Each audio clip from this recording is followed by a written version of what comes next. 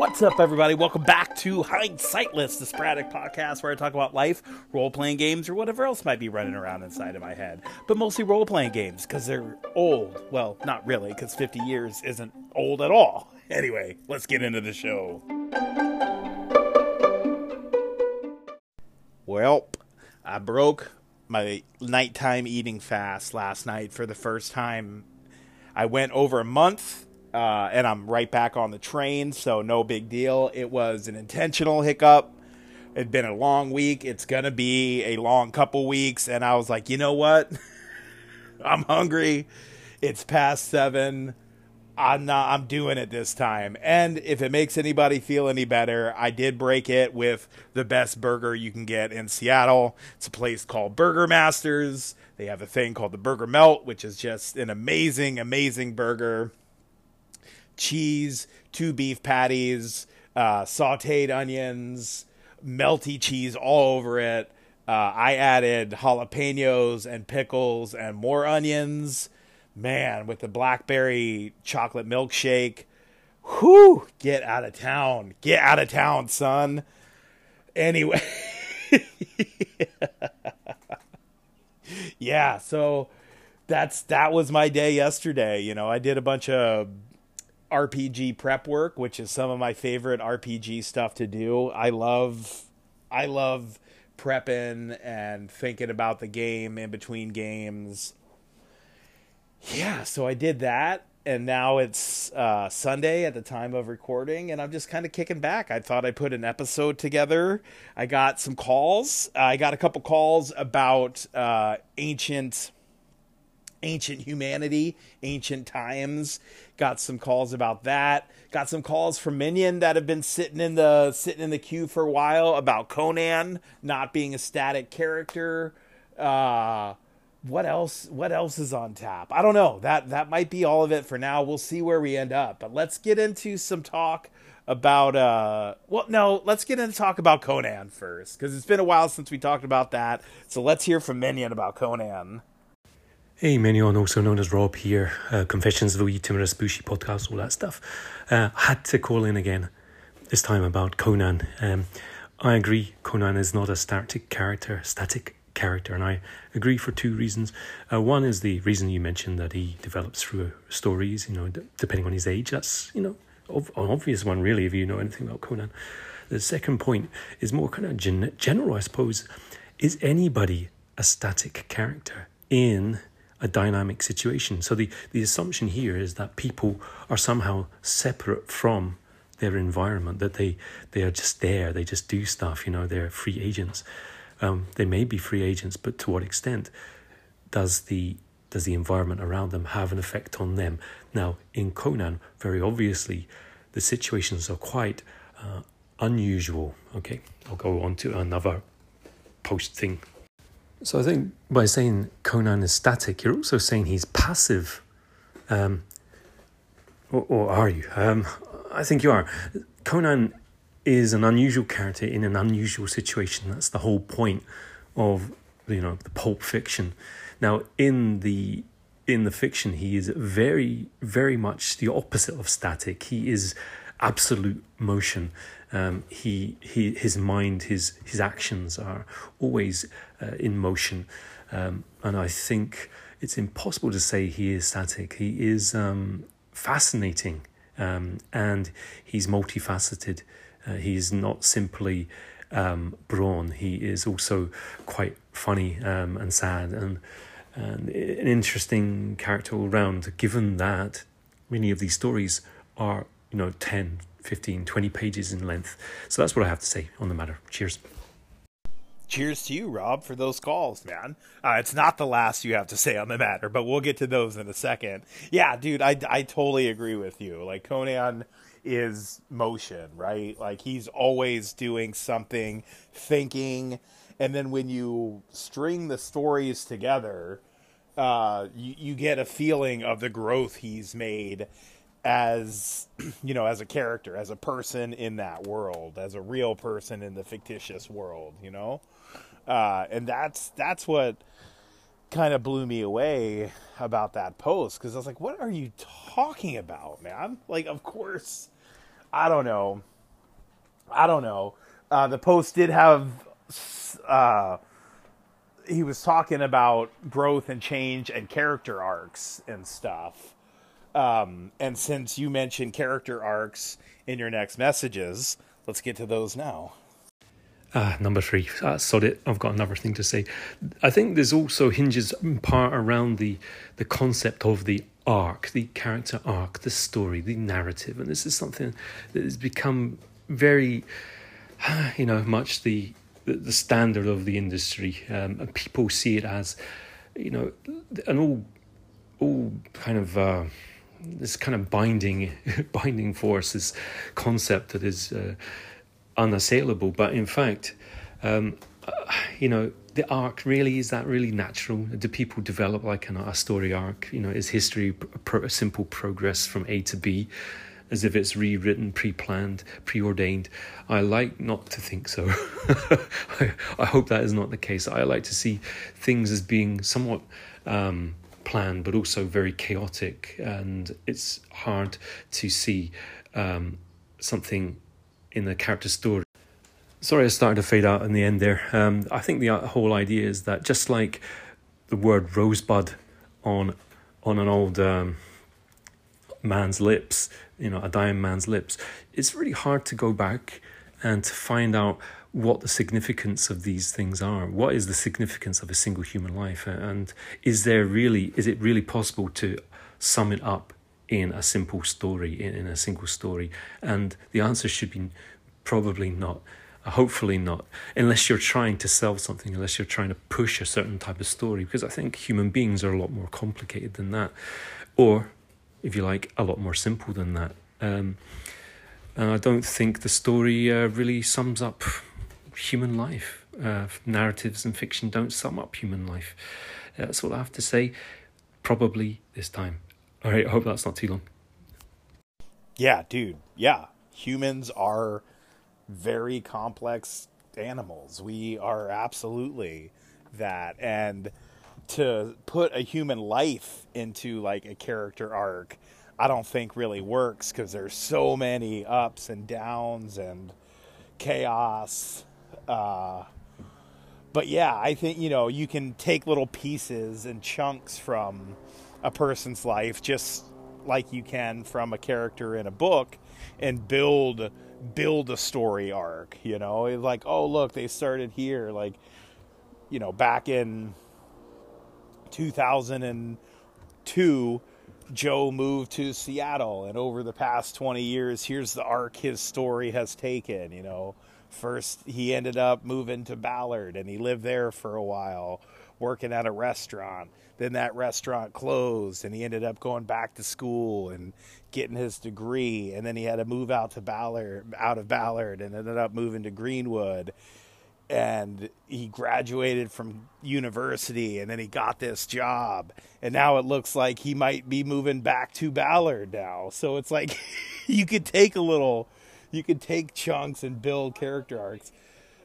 But as us humans, our whole life spanning however long it spans, it's too crazy for that, right? To put into a single story. You could write volumes about any person in the world. Like, they're interesting. People are really interesting. Everybody's got a story to tell, and that's only their perspective. You could then interview those people's families and get different, it's this never ending thing. So yeah, like with human lives, you can't really do that. But with fiction, I don't know. I like, it's cool in fiction because that's what fiction is for. I don't know. It's these story where something happens, and yeah, I don't think they're trying to fully emulate the human experience. It's just a chunk out of this character's lives, like you could do with any person. So yeah, I don't know, man. Like, humans are weird. We're really crazy. But this, you kind of touch on some stuff that leads us into the next topic, talking about pyramids and ancient civilizations and all that stuff. That is part of the human complexity, the human story. Like, yeah, forget trying to put someone's single life into a story arc. Try putting humanity into a story arc. It's not a smooth arc. There have been ups and downs, and it's crazy. So yeah, let's talk a little bit more about that. By non-mainstream scientists and earlier advanced civilizations, are you talking about people like Graham Hancock? I can't even say that with a straight face. Yeah, guys like Graham Hancock, the guy who conjectured the idea that there was a global catastrophe that happened right around 12,000 years ago, decades before science caught up with him to prove his point. That guy? Yeah, I don't know. Maybe he's done a thing or two. Maybe he spent some time researching some things and thinking about some things. I'm not sure. Just to make such a bold claim in the face of everything that mainstream science had to say, only to be vindicated in the end. That's pretty cool, man. That's a pretty boss move. So maybe, I don't know, maybe put a little respect on his name. Because dude is a hell of a smart guy who spent a lot of time and energy going to these sites, actually going to them and reading through all the ancient texts, all the new texts, reading everything he could get his hands on, and realizing, oh, wait, all these cultures around the world talked about this major catastrophe that happened around 12,000 years ago. Maybe we should believe them. Maybe we should believe these people and not say they were some idiot liars that, weren't smart enough to figure anything out. Like, these people were not very different from us. And we'll talk about how long we go back as a species here in a second. But yeah, man, like Graham Hancock, he's kind of a boss. He's got some out there theories. I don't know if I agree with all of his theories. Well, I know I don't agree with all of his theories, but yeah, he makes a lot of sense. And then a major part of his argument, which science, whenever they would try and rebut him, they'd always say, well, what happened to this ancient civilization? Where's the evidence? And he'd say, well, there was probably a catastrophe. No, there wasn't. There was not. No. Oh, wait. Oh, shit.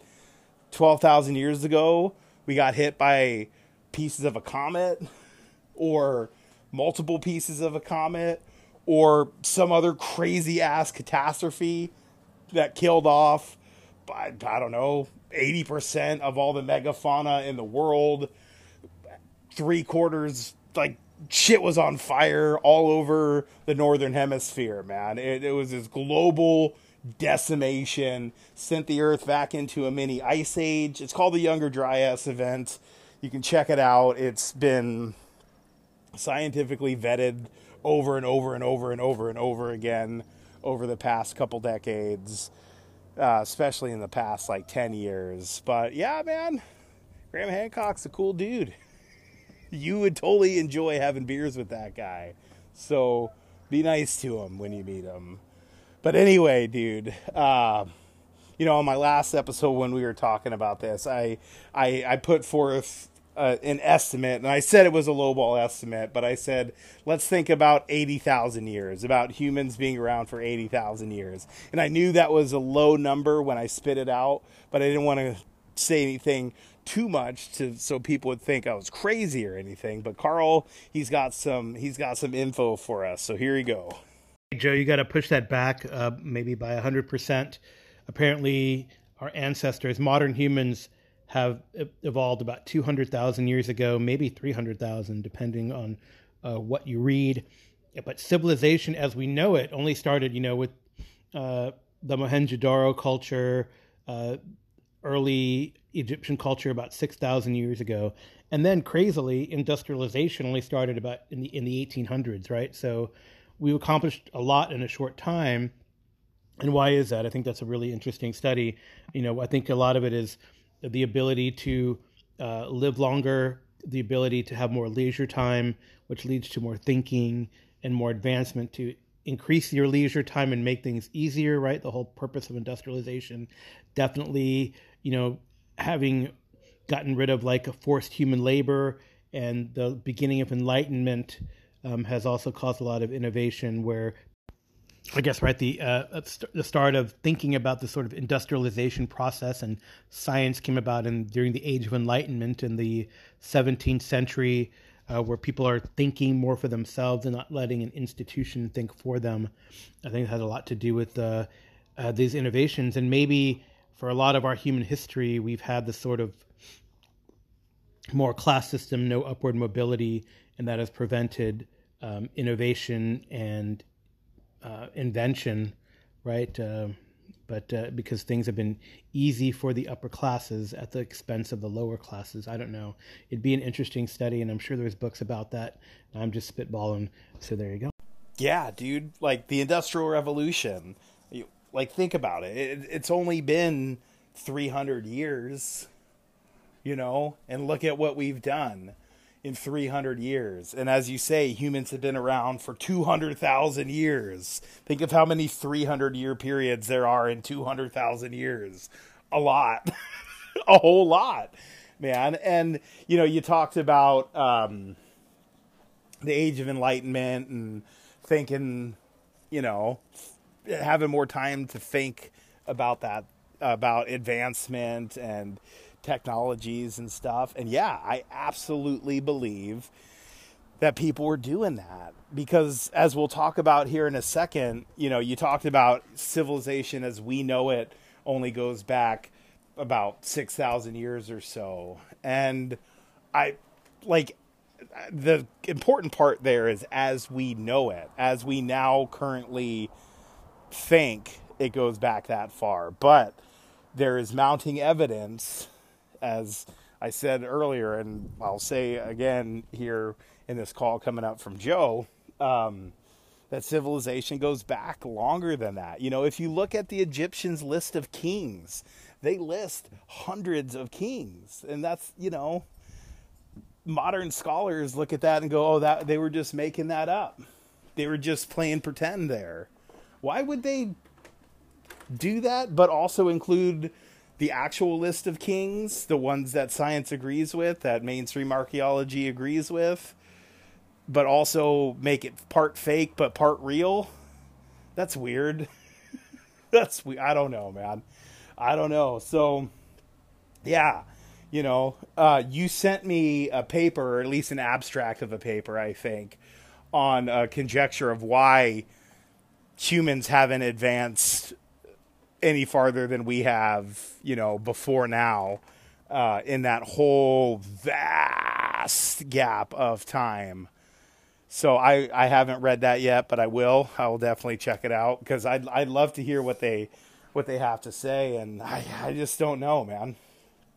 I think it's hard to make that claim, and even harder to back it up. But we'll talk more about all this stuff later on. So let's hear from Joe Salvador.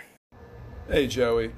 It's funny that you mentioned the water erosion on the Sphinx, because I was actually just thinking about that while you were talking, and I remember very distinctly when I was like a kid seeing something. It was like a show, documentary, whatever, where they talked about that, and I remember like looking in the encyclopedia and being like, oh wow, yeah, that's silly water erosion.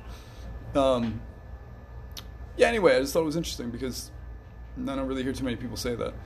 And I mean, I'm no geologist, so I assume that that's accurate information. I don't know. It certainly looks like water erosion. But anyway, if it is, that would push the creation of the Sphinx back, I don't know how many thousands of years, right? Like, when was the Sahara basically a tropical forest? Or tropical savanna? I don't know. Crazy stuff. Right, dude, Joe, that's the thing. So if that is rain erosion on the Sphinx enclosure and on the Sphinx itself, from what we now are learning, there was rain and green in the Sahara as early as just 5,000 years ago. And back around 12,000 years ago, funny how much stuff comes around to 12,000 years, it was a green, lush land. And as Carl pointed out earlier, you know, they just dug a tank out of 50 feet of sand from the 6-Day War, which wasn't all that long ago. Like, think about what kind of stuff has been covered over in the past 5,000 years.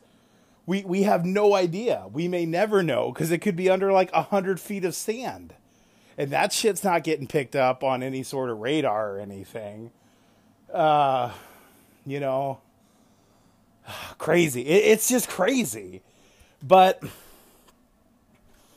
it just, it's mind-boggling to think about that all over the globe, not just in Egypt, but all over the globe, we're learning about civilizations being older and far more advanced than we give them credit for.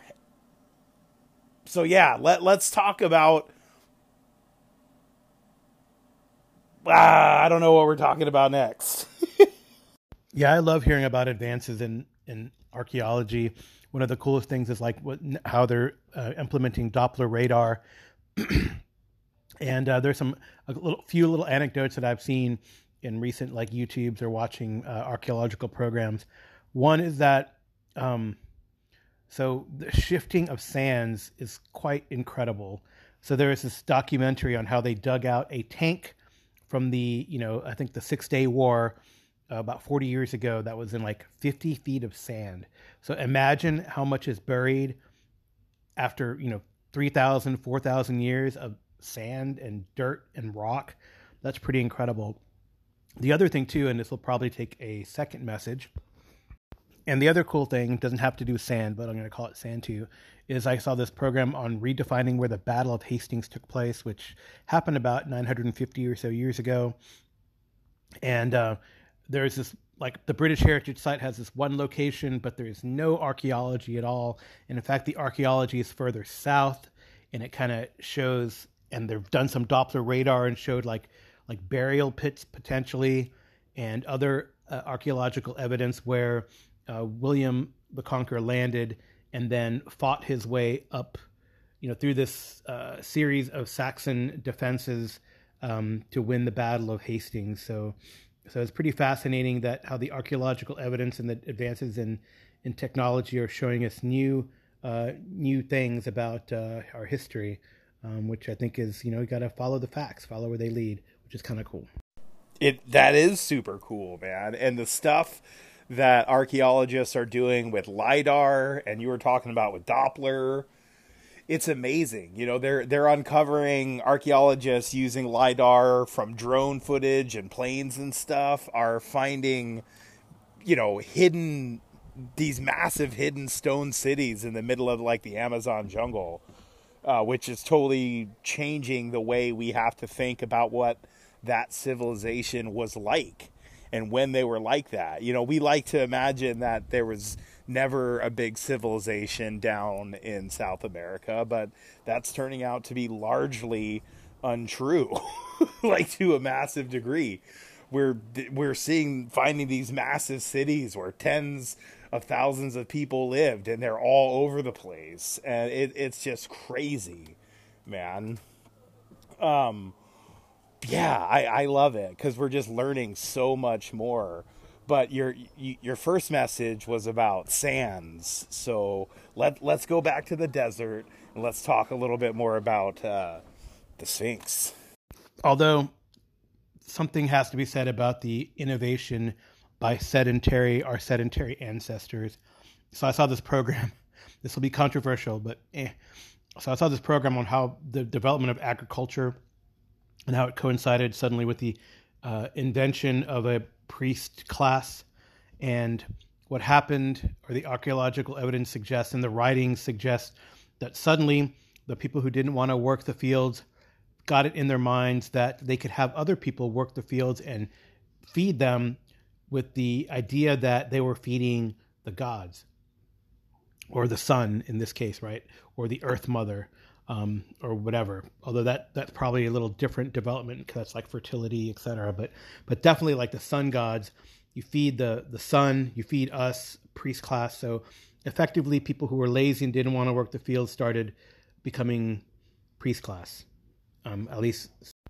Hey Joe, I want to amend a comment that I made earlier, and I said that after agriculture, I kind of imply that after agriculture was developed, then religion kind of came about because of X. And it actually, I would say that religion predated agriculture, and it was in fact, when people were hunter-gatherers first and would go out and gather all the food, then there were some people in the village or whatever that were like, I don't think I want to go gathering, but if you go gather for me, I can make offerings to the sun, the gods, whatever, and they will help you to gather more. So I think that's kind of how that might have developed, as opposed to, and when the agriculture happened, then it became in a much more grander scale. Right now, you donate to the temple and the granaries, etc., and you have like a city-state developed from agriculture.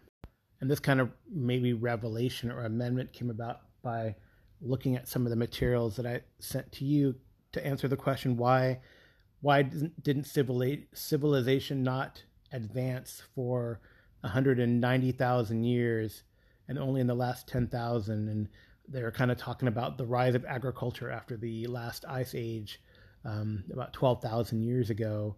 And then, as the ice receded, then it left topsoil, which was able to make people more, not more sedentary, but develop crops and agriculture potentially, as well as getting rid of a lot of the megafauna that they hunted and gathered. So now they were forced to do agriculture. At least that's a theory. I don't know how the other human species kind of fit into that, because about that time is when the Neanderthals were killed or assimilated. So yep. Stuff we don't know. I need a time machine. Right, but when do you go back to? Because in my imagination, I'm just imagining a time machine that only works once. Hopefully, if we get a time machine, it'll work more than just one trip. Because, what period do you go back to? Because as you mentioned, Carl, around 12,000 years ago, like I said earlier, there was a Younger Dryas event, Younger Dryas, and it was a mini ice age that lasted, I don't know, a couple hundred, maybe a couple thousand years, but a mini ice age. And then when it receded, you talked about how there was topsoil, and that was when agriculture came around and less megafauna. But so here's the thing, that wasn't the first ice age that humans had experienced over the past 200,000 years. There have been several ice ages that humans have lived through, which would have had the same results, exposing topsoil, killing off megafauna.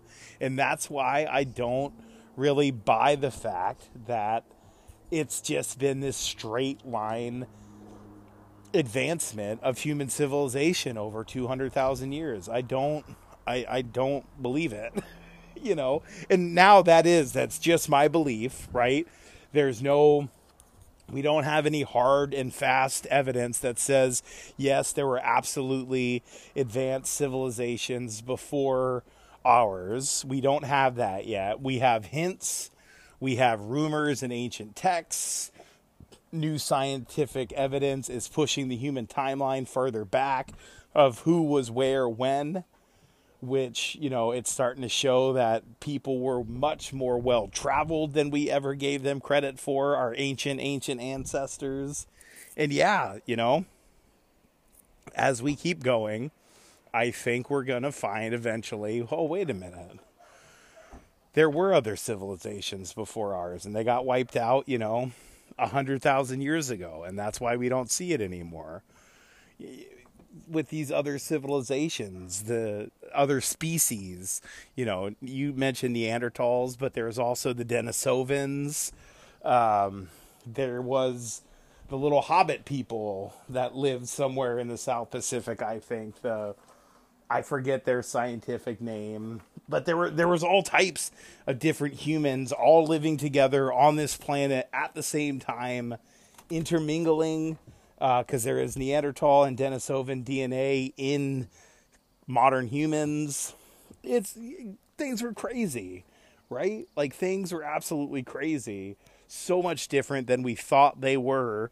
The new evidence, and that's what happens, Like, the early thought when Göbekli Tepe was first discovered, the early thought was this site was ritually buried, because that's what the early evidence seemed to think.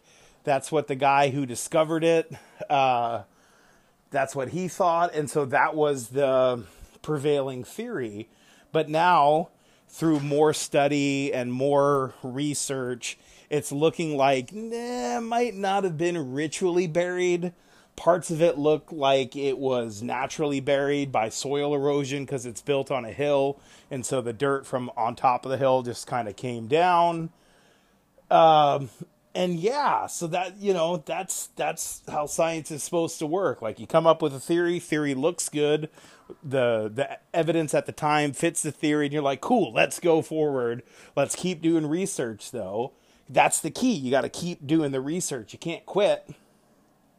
And you find out new stuff, and it's awesome.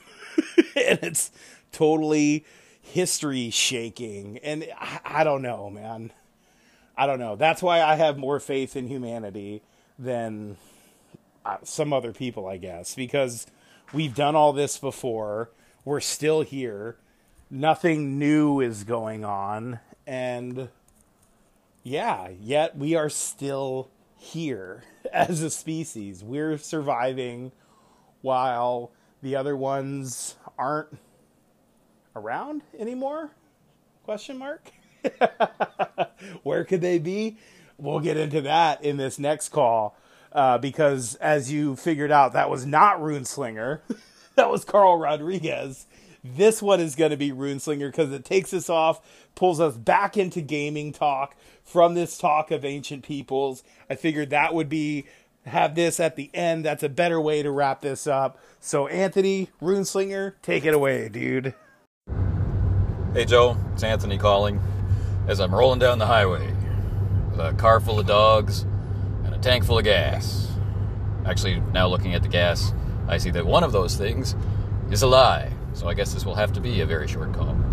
I'm enjoying the thread of conversation about different ideas behind how things like the pyramids were built and when they were built and who built them and all that stuff. And it ties in with one of my great loves in role-playing, which are games like Hollow Earth Expedition and Leagues of Adventure, which set characters up to do things like, explore this amazing world that we live on when it's at a point where their culture has not yet explored it, where much of the map is blank space.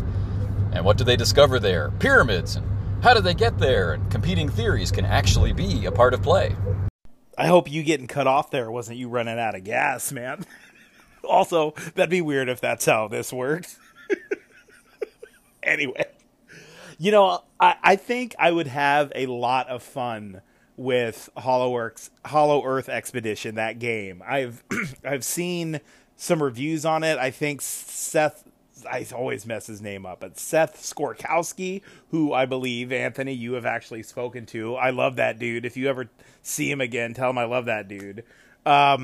He talked about it, and I love that whole idea of that setting from what a bunch of esoteric cults and conspiracies and civilizations living underground and everything. Archaeology is just becoming a thing. It sounds awesome. I don't know anything about the Ubiquity system, but that setting sounds really cool. I wonder if Jason would like that stuff. Jason, we all know how much you hate high fantasy. You talk about it all the time. But what about something like that? Something like the Hollow Earth Expedition? Would that be something you would enjoy? Or do you just like straight up plain vanilla, I want to play a history game and it's going to be in the history? Yeah, I don't know. Because, you talked about on the GMologist, Jason, you talked about how you don't want any tentacles in your cowboys. If you want to play a cowboy game, you just want to play a straight-up cowboy game. But what about something like Hollow Earth Expedition, where it's basically the real world, but with some actual, like, fun, interesting, cool bits in there? Just giving you crap, man. Anyway, though, no, but what do you think? Or is that beyond the pale for you? I don't know, man. I'm curious. Because I do want to run a game eventually that you will enjoy, that you'll like the actual setting and game of. So let us know, man. Anyway, Anthony, thank you for bringing it back to role-playing, man. I like the way you tied it all together. That was dope.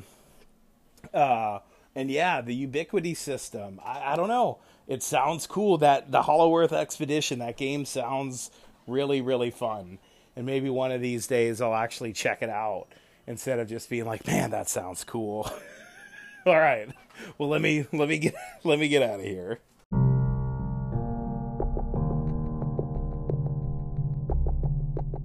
Well, thank you everybody for indulging me in more awesome conversation about our ancient past as humans, man. It is probably my favorite topic outside of role-playing games. I love talking about this stuff, reading about this stuff, learning about it. All of it. It's fascinating, and it gives me so much inspiration for games, and just it fires my imagination, right? And that's what we're all looking for, stuff that fires our imagination, and our ancient past definitely does it for me. I just love the idea of some folks hanging out in a cave, 100 friggin' 1,000 years ago, 200,000 years ago, just hanging out in a cave, eat some mushrooms up, start tripping, and are like, oh, cool, religion's a thing now. And then, then religion's a thing. The spirit world. Think about, like, crazy stuff, right? Like ayahuasca. Think about ayahuasca, which is a crazy drug found in the Amazon in South America.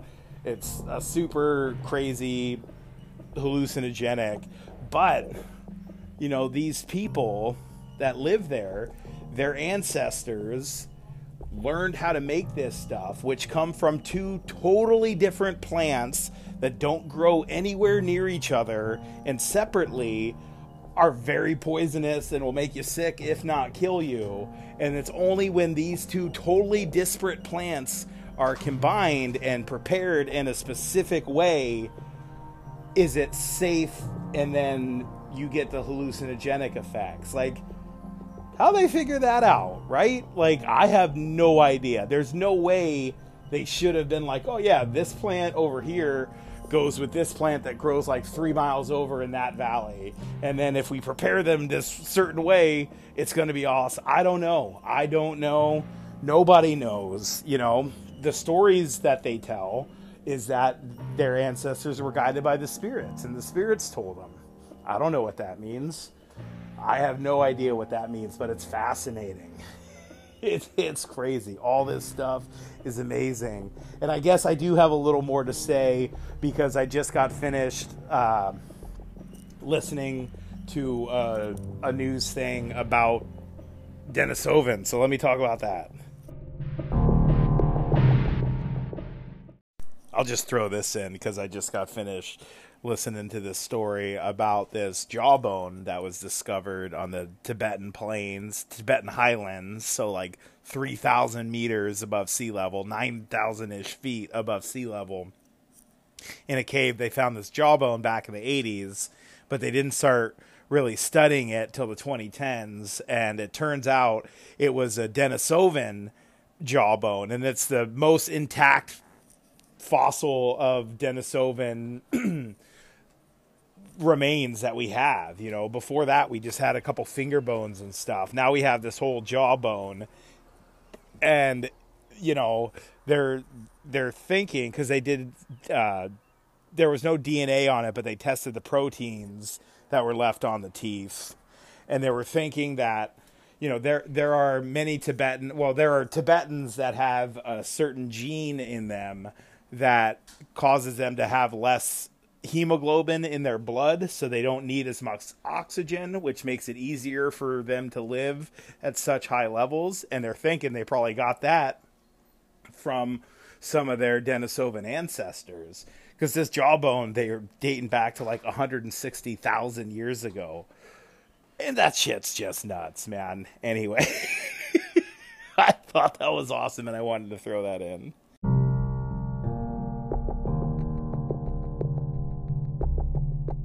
All right, well, that was fun. But let me get out of here for real. Thank you so much to everybody for calling. Jason, thank you so much for your call.